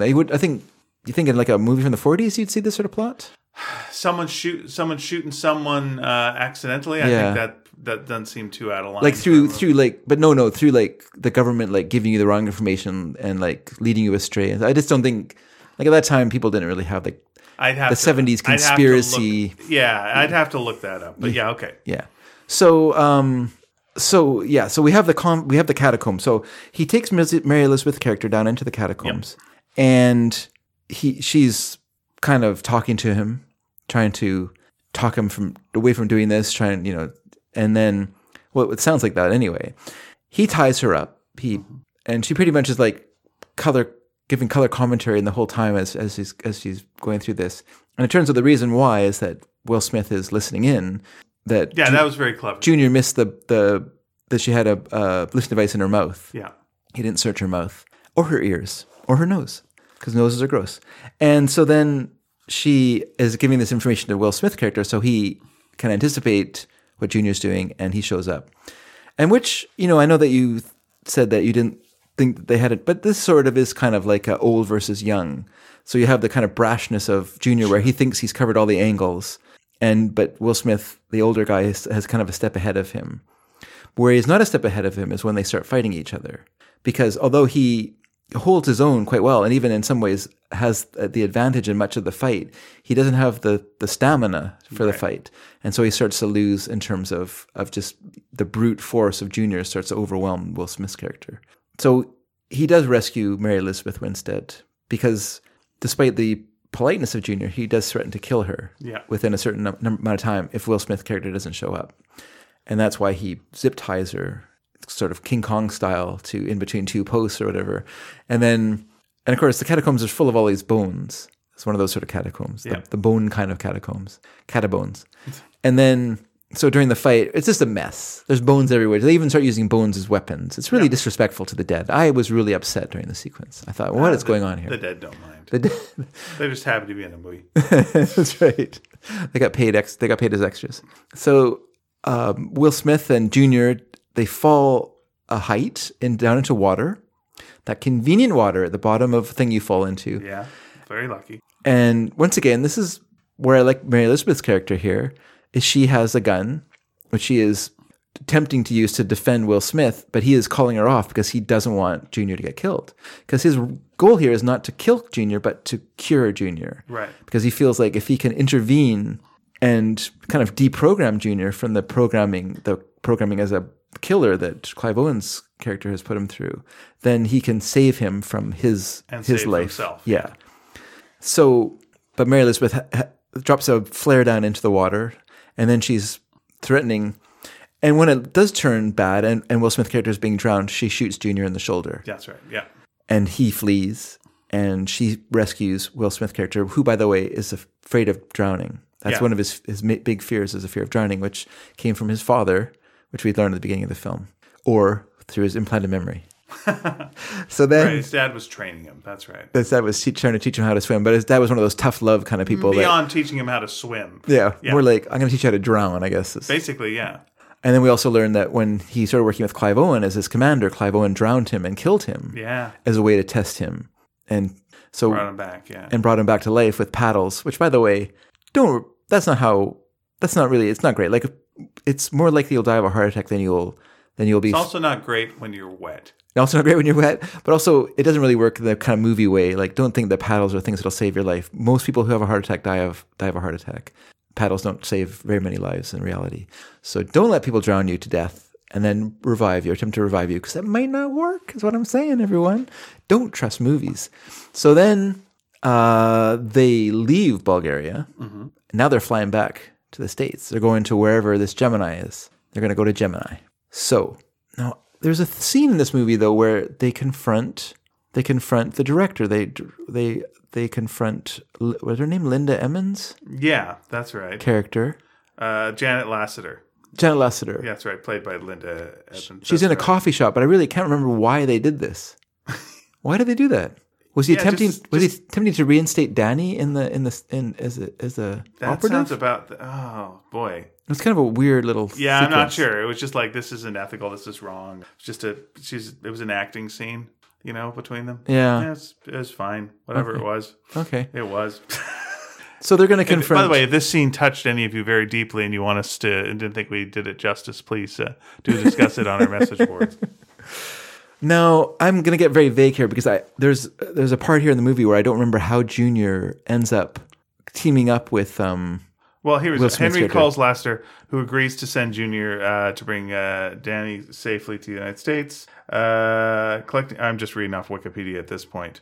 No, wait. No, that's different. No, that's for yeah. No, I have no idea. Well, maybe that's why Lasseter. They had the confrontation scene with Lasseter was to get her to arrange a meetup between Junior and Danny, Mary Elizabeth Winstead. Right. Character. And Junior is confronting Clive Owen's character, and Clive Owen's like, you gotta defeat him. You got to fight through this to be better than him. You got to fight through your fear. Right. Once you get on the other side of your fear, then you will be unstoppable. That's right. So, okay. Now there's a sequence where they land near this lab. Yeah. They're on it looks like a farm. They go tiptoeing across the farm. They get into a barn area. Yeah. Is that when they meet up? Oh, and then Junior's there waiting for them. Because he can... Is this before the ambush? This is before the ambush. Because Junior's there waiting for them. All right. And he shoots Will Smith's character with bee venom because he knows that he... yes, okay, that's because both of them... Because when Will Smith has his confrontation with Junior in the catacombs, he's basically describing all these characteristics that they share. Right. And that's when he kind of hints... Partly why we know that he's probably a virgin is because he categorically denies having a child. He doesn't say why he knows, but he says, I know it's impossible for me to have ever had a child. And when he's talking to Junior, he says, you're 23 and you're still a virgin, right? Yeah. Just like me, he says. And you could kind of take that as just like me at 23 or just like me exactly right now, which is how I take it. But he also says you are allergic to bee stings. And that is true. And so that's why Junior shoots him with the bee sting. At first you think, oh, that's how he's killing him.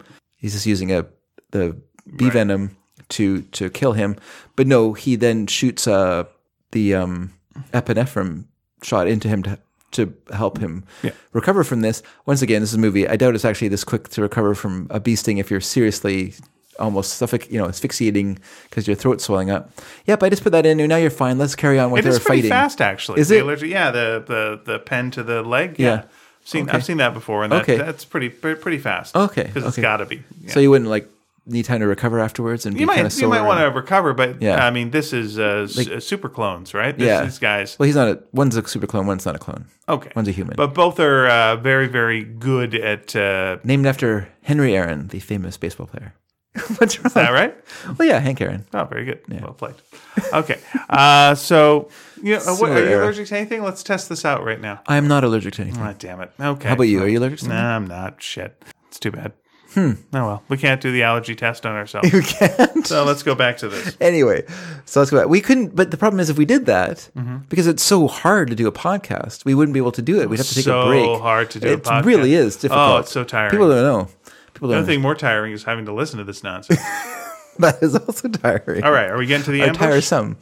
So they hop into a van together. Boom. Okay, van. Now Junior's driving it. Yeah. We have Mary Elizabeth. I think she's in the front. Maybe Will's in the front. And Mary Elizabeth in the back, and Benedict Wong is in the back. Barron's there as well, but everyone, because Barron flew the Gulfstream. Right. That brought him to this place. So then, he landed on a runway near a farm. It was kind of odd. It was like a private runway. And he didn't have any lights on his plane as well when he landed. Oh. So it's like a secret landing place. And he couldn't see where he's landing. There were no runway lights. Very good. It seemed like a very difficult way to land a plane. Very good. I guess he what was. He does, He must be really good. Yeah. So then, yes, they find themselves face to face. The ambush. Yeah. There's the sort of like SUV thing parked in the road. There's these Black Ops soldiers, and they have a rocket launcher. Right, and that's the end of Benedict Wong. That's in a bit of because he could get out of his seatbelt in time. I know. It's just that was so predictable. You know what? He didn't stay in shape. You got to stay in shape. For what? Flying a plane? You never know when someone's going to shoot a rocket launcher at you. And he's a soldier. Yeah. He should know. But, he just let himself, he's sort of watching soccer, living in Colombia. Someone had a rocket launcher, some son of a bitch will die. Exactly. Bruce Coburn was right. Bruce Coburn once said. No, that to me was just like, ugh. We're doing that. We're doing like the best friend. Yeah. It was a guy who was set up to die. Just I'm the lovable guy who's got all the all right, Jeff Daniels, bye. So long. Off you go. Yeah. And that's too bad because maybe we want to see another movie. Maybe we want to see that character They'll again. bring him back then. More. They'll bring him back. Oh, they could clone him. They'll clone him. Oh, wait. Okay, that's right. None of the deaths matter. Fair enough. Okay, my mistake. What are you worried about? Yeah, it's all fine. They can find blood traces of him all over that town. So then we have once again, a really well filmed firefight between Will Smith character Jr., who seems to have changed sides. Yeah. And Mary Elizabeth Winstead as well. Because he had his confrontation with Clive Owen. Yeah. And he doesn't want to beat Henry. Yeah. He doesn't want to. Yeah. He doesn't want to do it. Which makes he's curious because Henry has sort of like described him to him. Yeah. And he's like, well, what does this mean? And it feels like it's showing that Henry never really wanted to be this. Yeah. And so, the young Will Jr. Doesn't want to really at his core, yeah. But he's on a path, and what's he going to do? And now he's given the option that Henry never had. Yeah. He also learns that he's a clone. Yeah.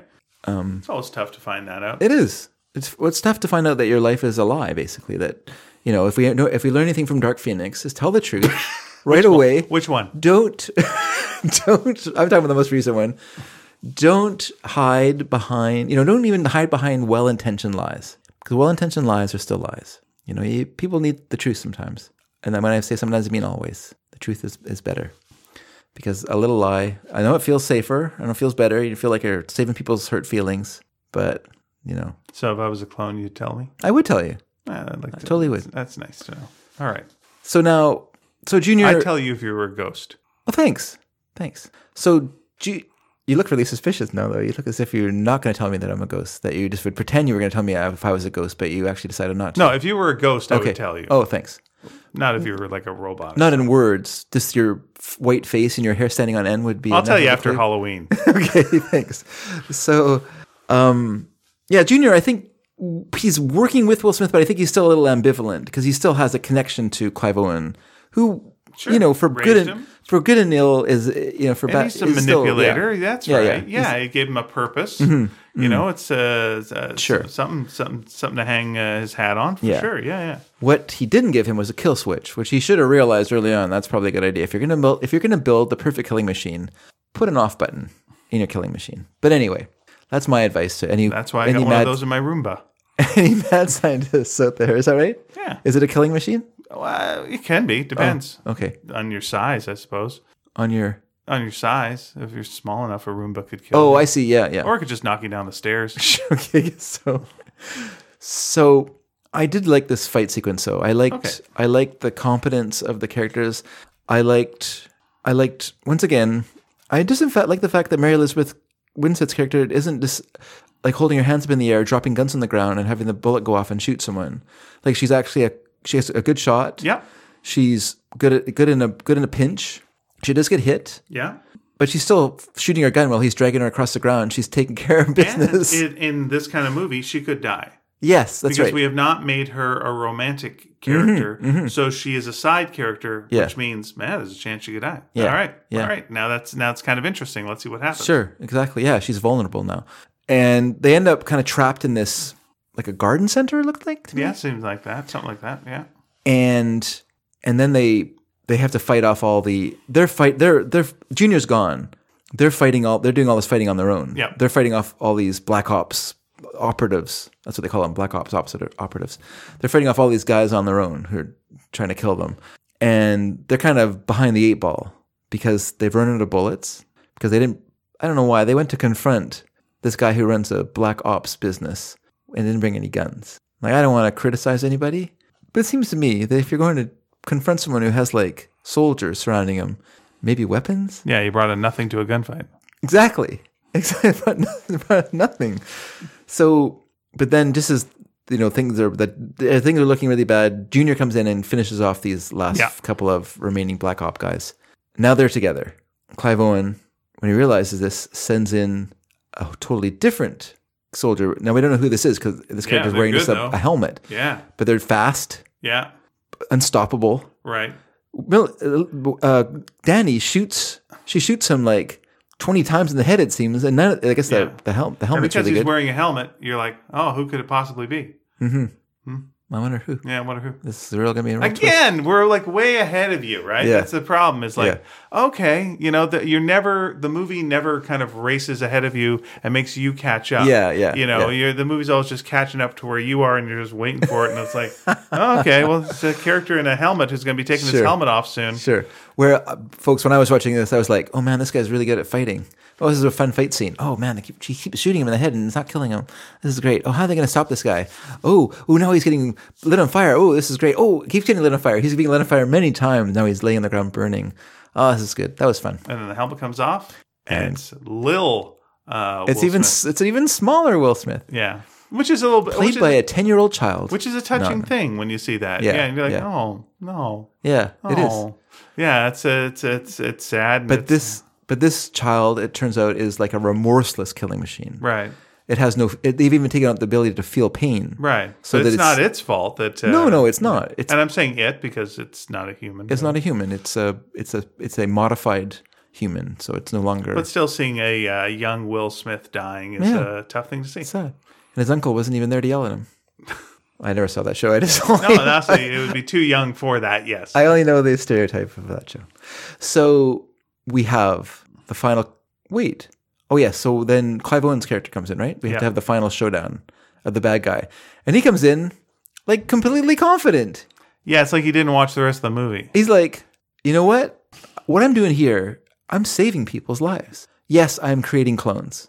But I'm creating clones to fight on humans' behalf. Right. And okay, we get it, but that's something from the Bible of the movie, or that's just something from your outline. Yeah. And this is the problem. It's like the characters in this movie too often, with the exception of, the scenes between Danny and Henry, are, let me tell you the problem.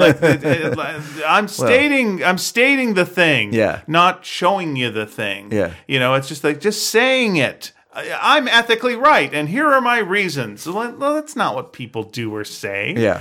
You got to put it into a conversation. You got to slip it into something. You got to work it a little bit. Yeah. No, you can't do that. No, because if he'd come in there, his plea to Will Smith's character should be their relationship with each other. The fact that they served together, and that they fought together, that they have this, they're comrades in arms. Yeah. Brothers in arms fighting together. That is their connection. And also, you've seen other soldiers die. Mm-hmm. You've seen people like, you're a success at what you do, but you've seen others die, and I've seen more of them die, and I don't want to see them die. Yeah. So I'm going to do this. That's right. And there you go. And not just the way it's stated is just to, You think I was tough on you as your commander? I was tough on you because I wanted you to live. You think I'm being tough now? I'm tough. I'm being tough on this because I want people to live. I want to create something where people don't have to die. What is our toast to each other? Here's to war. Here's to the next war. No war. They say that several times. That's the thing. He should say that too, so that there's a connection between them and that you establish this emotional bond between them. And that to me makes when he gets killed, which is inevitable. He's the villain of the movie. Right. We already saw him go blah ha ha and rub his hands together. He will, but when he dies, then there is an emotional element to his character. That there is a connection between him and Will Smith, and it's hard for Will Smith to see this happen. Yeah. Because he doesn't just want to save Junior, he wants to save Clive Owen's character too. He wants him to be a good person, not a bad person, But Clive is kind of a one-note dude. He's a one-note dude. Instead, he just kind of basically, does the exposition dump. Yeah. says, I'm right, you're wrong, nya, nya, nya, nya, nya, and then Junior kills him at the end of the movie, to a degree. We get it 3 months later, I believe it is. Wait, Henry kills Clay. Oh, because Junior can't? No, not because Junior can't, because he doesn't want to put that on Junior. Oh, that's right. Yeah, so that's right. He takes the gun away from him because Junior was going to kill him. That's right. He takes it Thanks away, for reminding so me. He takes him off that path. That's right. And he's kind of holding the gun almost like he's just kind of cradling it as if he's not going to do anything with it. He's just holding it. I'll hold this. Da-da-da. Oh, I just shot this guy and killed him. Yeah. Okay. Whoops. So we cut to 3 months later. We sure do. So up to this point, I have to say, watching this movie in 120 FPS, up to this point, it didn't look super real. I think there's still an element of uncanny valley to Junior. Let's just say the face doesn't work. But like Junior's face does not work. Like you saw it in the version you saw. Yeah. When I saw it, it just was like, it's not quite good enough. But it was okay in the dark. Like, it was okay when it was fast. What isn't in the dark? But you know what I mean? Like, most of the film, you see him in, like, obscured kind of ways, right? Like, the whole sequence, the whole ambush sequence is at night. Yeah. The catacomb sequence is at night. The only time we see him in the daytime is in Cartagena, in Colombia. But it goes so quickly that you don't really see him too clearly. And there's no close-ups or anything of his face too much. The worst part of the movie is now. The 3 months later part, the daytime part. Yeah, the jarring thing is we know Will Smith's young face so well. Yeah, and again, it's on TV every day, and The Fresh Prince, or you see I've never seen that show, but yeah, I can see it. People have saw it in music videos. Parents just don't understand or whatever. Music videos like he did. I don't doubt you. I'm not super familiar with how he looks from that time period. But North America is. Yeah. For sure. Like when they think Will Smith, they probably either think Independence Day, or they think Fresh Prince of Bel-Air. Those are the two, and both of them are younger Will Smiths. So it's like, it so well that nope, that's not right. That's just not right. And you could probably pull it off with a different actor that you didn't know that well from that time period. No, I just think that's the daytime. But that's the plus to this is we know that era so well. I'm saying that as both as North America. That's the thrill is seeing young Will Smith again. That's what a kick. We get to see that. That's fantastic. Yeah. But we don't. It's kind of what they again do in the Marvel movies where you like see Michael Douglas and like, hey, that's young Michael Douglas. Well, that's a bit of a thrill. But you see him for short periods of time. Yeah. And it's not the hook that the whole movie is kind of based on. And in this case, they can't seem to pull it off. And that's a shame. But yes, now we're seeing him at university. Yes, he's enrolled in university and changed his name to Jackson Brogan. Once again, there you go. That's the name. That's fine. It's fine. Danny and Henry come to visit him at his college. And now Will Smith, older Will Smith, Henry, is full Will Smith. Yes. He's just joking. Full on goofball. He's goofballing. Yeah. He's everything but breaking out into some, parents just don't understand. Like he's just so close to like your go-to. His characters in like, like in Bad Boys. Sure. Like he's just goofing. And it's like, I guess you could take it that the big burden that he has had on his shoulders from the beginning of the movie, which really wasn't played well, is taken off by he set the younger version of himself on this great path. So now he's okay. His burden is relieved. He can have fun. He's relaxing. He's okay. And now to a degree. You can goof around. But apparently now he's uptight dad.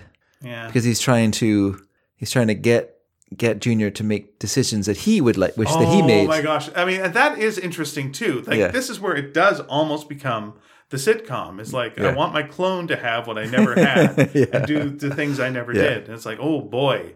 Okay. Yeah. Well, I didn't mind this sequence. I mean, but the face of Junior, just in the daylight, just having to be in full on, you're looking right at it. Nothing obscures it. It was just not good. It just wasn't good at all. Yeah.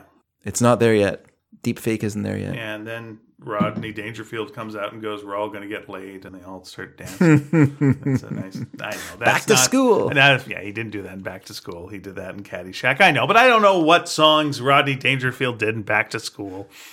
I don't know. I don't think he did any songs in that. Really? That'd be surprising. Seems like almost every one of his movies he did some of that. Here's two things I remember about Back to School. Rodney Dangerfield's in it, Yeah. Sam Kinnison's in it. Those are the things you need to know. Also, he goes back to school. Also, he makes a big sandwich with all the appetizers, and he puts all the appetizers. I don't remember that at all. He hollows out a French loaf of bread. Okay. Puts a bunch of appetizers in it. Sounds and great. Just says, like, he makes a big sandwich and he walks off with that. That sounds great. Yeah. Also, I believe he doesn't get any respect. No, he does, because he's wealthy, right? His respect things over. He doesn't say that in Caddyshack either. He's basically playing the same character, a wealthy jerk. That's right. It's the slobs versus the snobs. Yeah. We should go back to this movie so we can get anyway. out of it. This movie, I think the benefits are there's a couple of action scenes. Sure. The negatives are they don't have the technology quite ready for the face stuff yet, and we're always ahead of the movie. Yeah. And they never quite catch up to us. It's such an interesting concept that they don't really deliver on. And listen, America loves Will Smith, and let me just tell you how much they love Will Smith. He was just in Aladdin, and that made $1 billion. And he carries that film. There's nothing else worthwhile in that movie at all except Will Smith. People love a charming Will Smith. They love Will Smith. Yeah. So they wanted to love Will Smith in this, and they didn't give him the Will Smith that they asked for, and so America went nope, and the film did not do well, unfortunately. But once again, when you've made $1 billion movie that same year, you're fine. He's okay. Everything's all right. And this movie will do well internationally. And Bad Boys, whatever. This movie will not finale will do fine. This movie will not lose any money because it will make it back in international sales because this movie has nothing at all offensive in it to any country in the world, and I mean China. So it will play unless they decide not to let it play for whatever reason, just out of sheer spite. It will be there. There's nothing bad said about the country, so they'll get all the money they want. So this movie will be fine. Yeah, not that it matters. I think the reason that this movie... Because it'll be fine. Everyone's going to be fine anyway. Ang Lee is going to be fine. Ang Lee is going to be fine. Will Smith's going to be fine. Everyone's going to be fine. I think this is the second film he's done with a high FPS rate. Billy Lynn's The Long Halftime Walk of Billy Lynn or whatever it's called. Billy Lynn's Long Halftime Walk. Yeah, that's right. That movie was also done in 120 FPS, and I have not seen that film, but I think he needs to get off this thing. All right, let's tell him that. I think so. Ang Lee, hi. Yeah. It's me. Fansplainers calling. Fansplainers. Knock it off. Knock that off. I don't think you're not connecting to him. Now, let me talk to him. Okay. Ang Lee, you and me, we're buds. We surfed together. We were in Kuwait. We were in Jordan. We were in Somalia. We fought in Ecuador, with Backdoor, all kinds of places. Right. We're all over all kinds of doors. We're brothers, man. Yep. And I just want to say one thing to you. Your movies look ugly with this 120 FPS. Stop it. Don't make us get a younger cloned version of yourself. I feel like I'm watching Toei. And have that person convince you otherwise. So knock that off. Stop it. And just in general, we don't. I'm just going to speak for myself here. We don't need more 3D movies. We're good. We're good. Well, no, we're fine. We saw Dread in 3D, and it looked really good in 3D. Oh no, it did. Don't say that. It did. We it don't did need this. We don't need this. Done right, it's great. Oh, done right. But how often is it done? Not right? Not very well. Not very often. How often? And how much more expensive is it?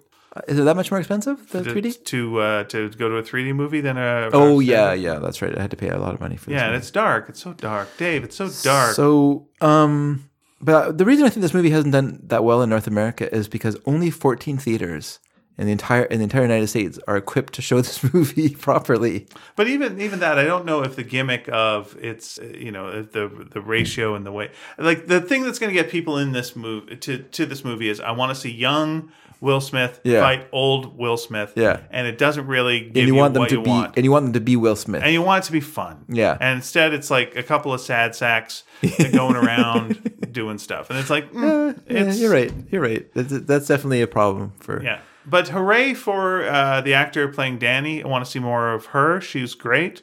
Well, you like her in Scott Pilgrim. What is she in Scott Pilgrim? Ramona Flowers. Is she? Yeah. Well, once again, I am surprised. Really? Oh, I didn't know that was the same actor. Oh, yeah. Okay. She's really good in 10 Cloverfield Lane as well. That's my favorite film she's in. Oh, nice. Okay. Well, I shouldn't say that. I like Scott Pilgrim better, but I think she's better in 10 Cloverfield Lane, just in terms of acting. Okay. She does a fantastic job in that film. Good for her. And good. Benedict Wong, I hope you can make I'll forgive her for The Thing, too. Very good. Benedict Wong, I hope you can make it through a movie sometime. Oh, he didn't make it through Doctor Strange? Did he make it through Doctor Strange? Well, Yeah, he's through. Endgame, he just vanishes. Not Endgame, Infinity War. He just goes through a hole, and then... Oh, that's right. We don't see him again. We don't see him again. again. He'll be in the next Doctor Strange movie, though, and that hole will be explained to us. Right. And does Benedict Wong vanish in Doctor Strange and not come back? I think he kind of... Because he's not really needed. He's not needed. No, he doesn't. He does go away, and we don't see... No, he's there at the final confrontation in the city. Very final, yeah, but then gets, like, killed fast and... No, he doesn't get killed. Yes, he does. And then he gets brought back. Oh, everyone gets killed. I see what you're saying. Yeah, everyone gets killed. Yeah. So, again, hope you make it through a whole movie sometime. Well, he does make it through the whole movie. All right, fair He's enough. there at the ending. All right. But he's not the main character. Like, I didn't go to see this movie to see Benedict Wong doing stuff. Well, that's what Like, did you want, like, an hour-long sequence of Benedict Wong just hanging around, walking around Columbia, doing some shopping? Do I get to see a young Benedict Wong as well? No, you don't get to see. You just see him. Clone buddy? No, you just get to him. This is like a sidebar to the movie where he's just, like, doing some shopping in Columbia. We get to meet his girlfriend.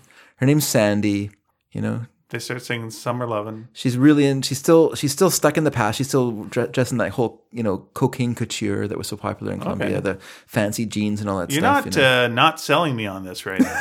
You're really liking this movie? I'm liking. You know, they're always fighting, but like an affectionate fighting. They're always like they can so you never. got a will they, won't they kind of situation. Well, it's kind of like, is she gonna, or did they, don't they? Not did they, don't they? We know that they did. Okay, we know that they did, but will they? Can they? Can they? Yeah, can they or can't they? Okay, here's make how this a working Here's thing. how, by the way, this movie should have ended. Mm-hmm. Here's how this movie should have ended. Yeah. So it's Will Smith, and they're all at college. Yeah. And so they're saying, you know, you should take these classes, and like, I'm not going to take these classes, old man. Yeah. And your old man advice. Your old man. And then he turns to them and goes like, and by the way, guys, I lost my virginity. 51. And that's when It's All Right starts playing by Kenny Loggins. It's all right. Nobody Don't worry nobody about worry me. And that's where you freeze frame it. Okay. So that's different than my one, which is where they go to a restaurant together. Okay. Like they walk out of the university, go to a restaurant, and they go, "What are you serving tonight?" And he says, "Baron of beef." And Will Smith just has a single tear roll down his cheek. And then we have a Benedict Wong's picture appears, and it just says, "In memory of Baron of Beef, 19-something to 2019." Yeah, I agree with End you. of movie. I agree. We should wrap up this episode now. All right, everyone. Thank you for sitting through this nonsense. As always, we love to bring you these films in such depth that even you can't stand it. Even we can't stand it. In We're a ratio that's just too fast for you to process. in a frame rate that you cannot understand. Also, a whole bunch of this. What happens next?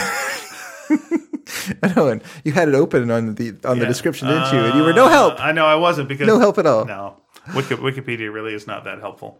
So I was pretty good though, because I saw this movie on Sunday, like 2 days ago. So I was still pretty fresh. 3 weeks ago. Yeah, it was still pretty fresh. And then I just came back from France this morning, and I haven't slept in, I don't know, 36 hours or something. So I'm very, very jet lagged. So I apologize. You haven't slept in 36 hours? Maybe something like that. Maybe I don't know. It's substantial, at least more than a day. Why you decided I'm not going to sleep before I go on the plane, or that? Like how? Or that you were up all day and then you caught a night flight? No, we caught it. Well, we don't need to get into my flight schedule. Let's wrap up the show. If you'd like to contact matter. us, please go to our website, which is called Sneaky Dragon. You'll find You'll find this show posted there. Sorry, Ian's throwing me off with his just saying he's been up for 36 really hours. About I'm memorizing the whole thing. Sometime in 36 hours. Can't realize don't know what our website Sometime is. in 36 hours. SneakyDragon.com is our website. SneakyDragon.com is our website. That's where our message boards are. Post you can something find underneath it there. Yes, you can find us on email at sneakyd@sneakydragon.com. You can find us on email. We're on Facebook at Sneaky Dragon. We're also on Twitter at Sneaky_Dragon. If you love the show a lot and would like to support us via your wallet, we are also on Patreon at Sneaky Dragon, and we appreciate anyone's support. Just go use the app. I've just started using the app, and the Patreon app. It is kind of nice. Convenient. Yeah. We should actually do some stuff on Patreon to make it worth people's while. But anyway, one of these centuries, folks. So thank you, everyone. Please tune in a couple of weeks when we'll be talking about a new movie. What movie is that? We don't even know yet.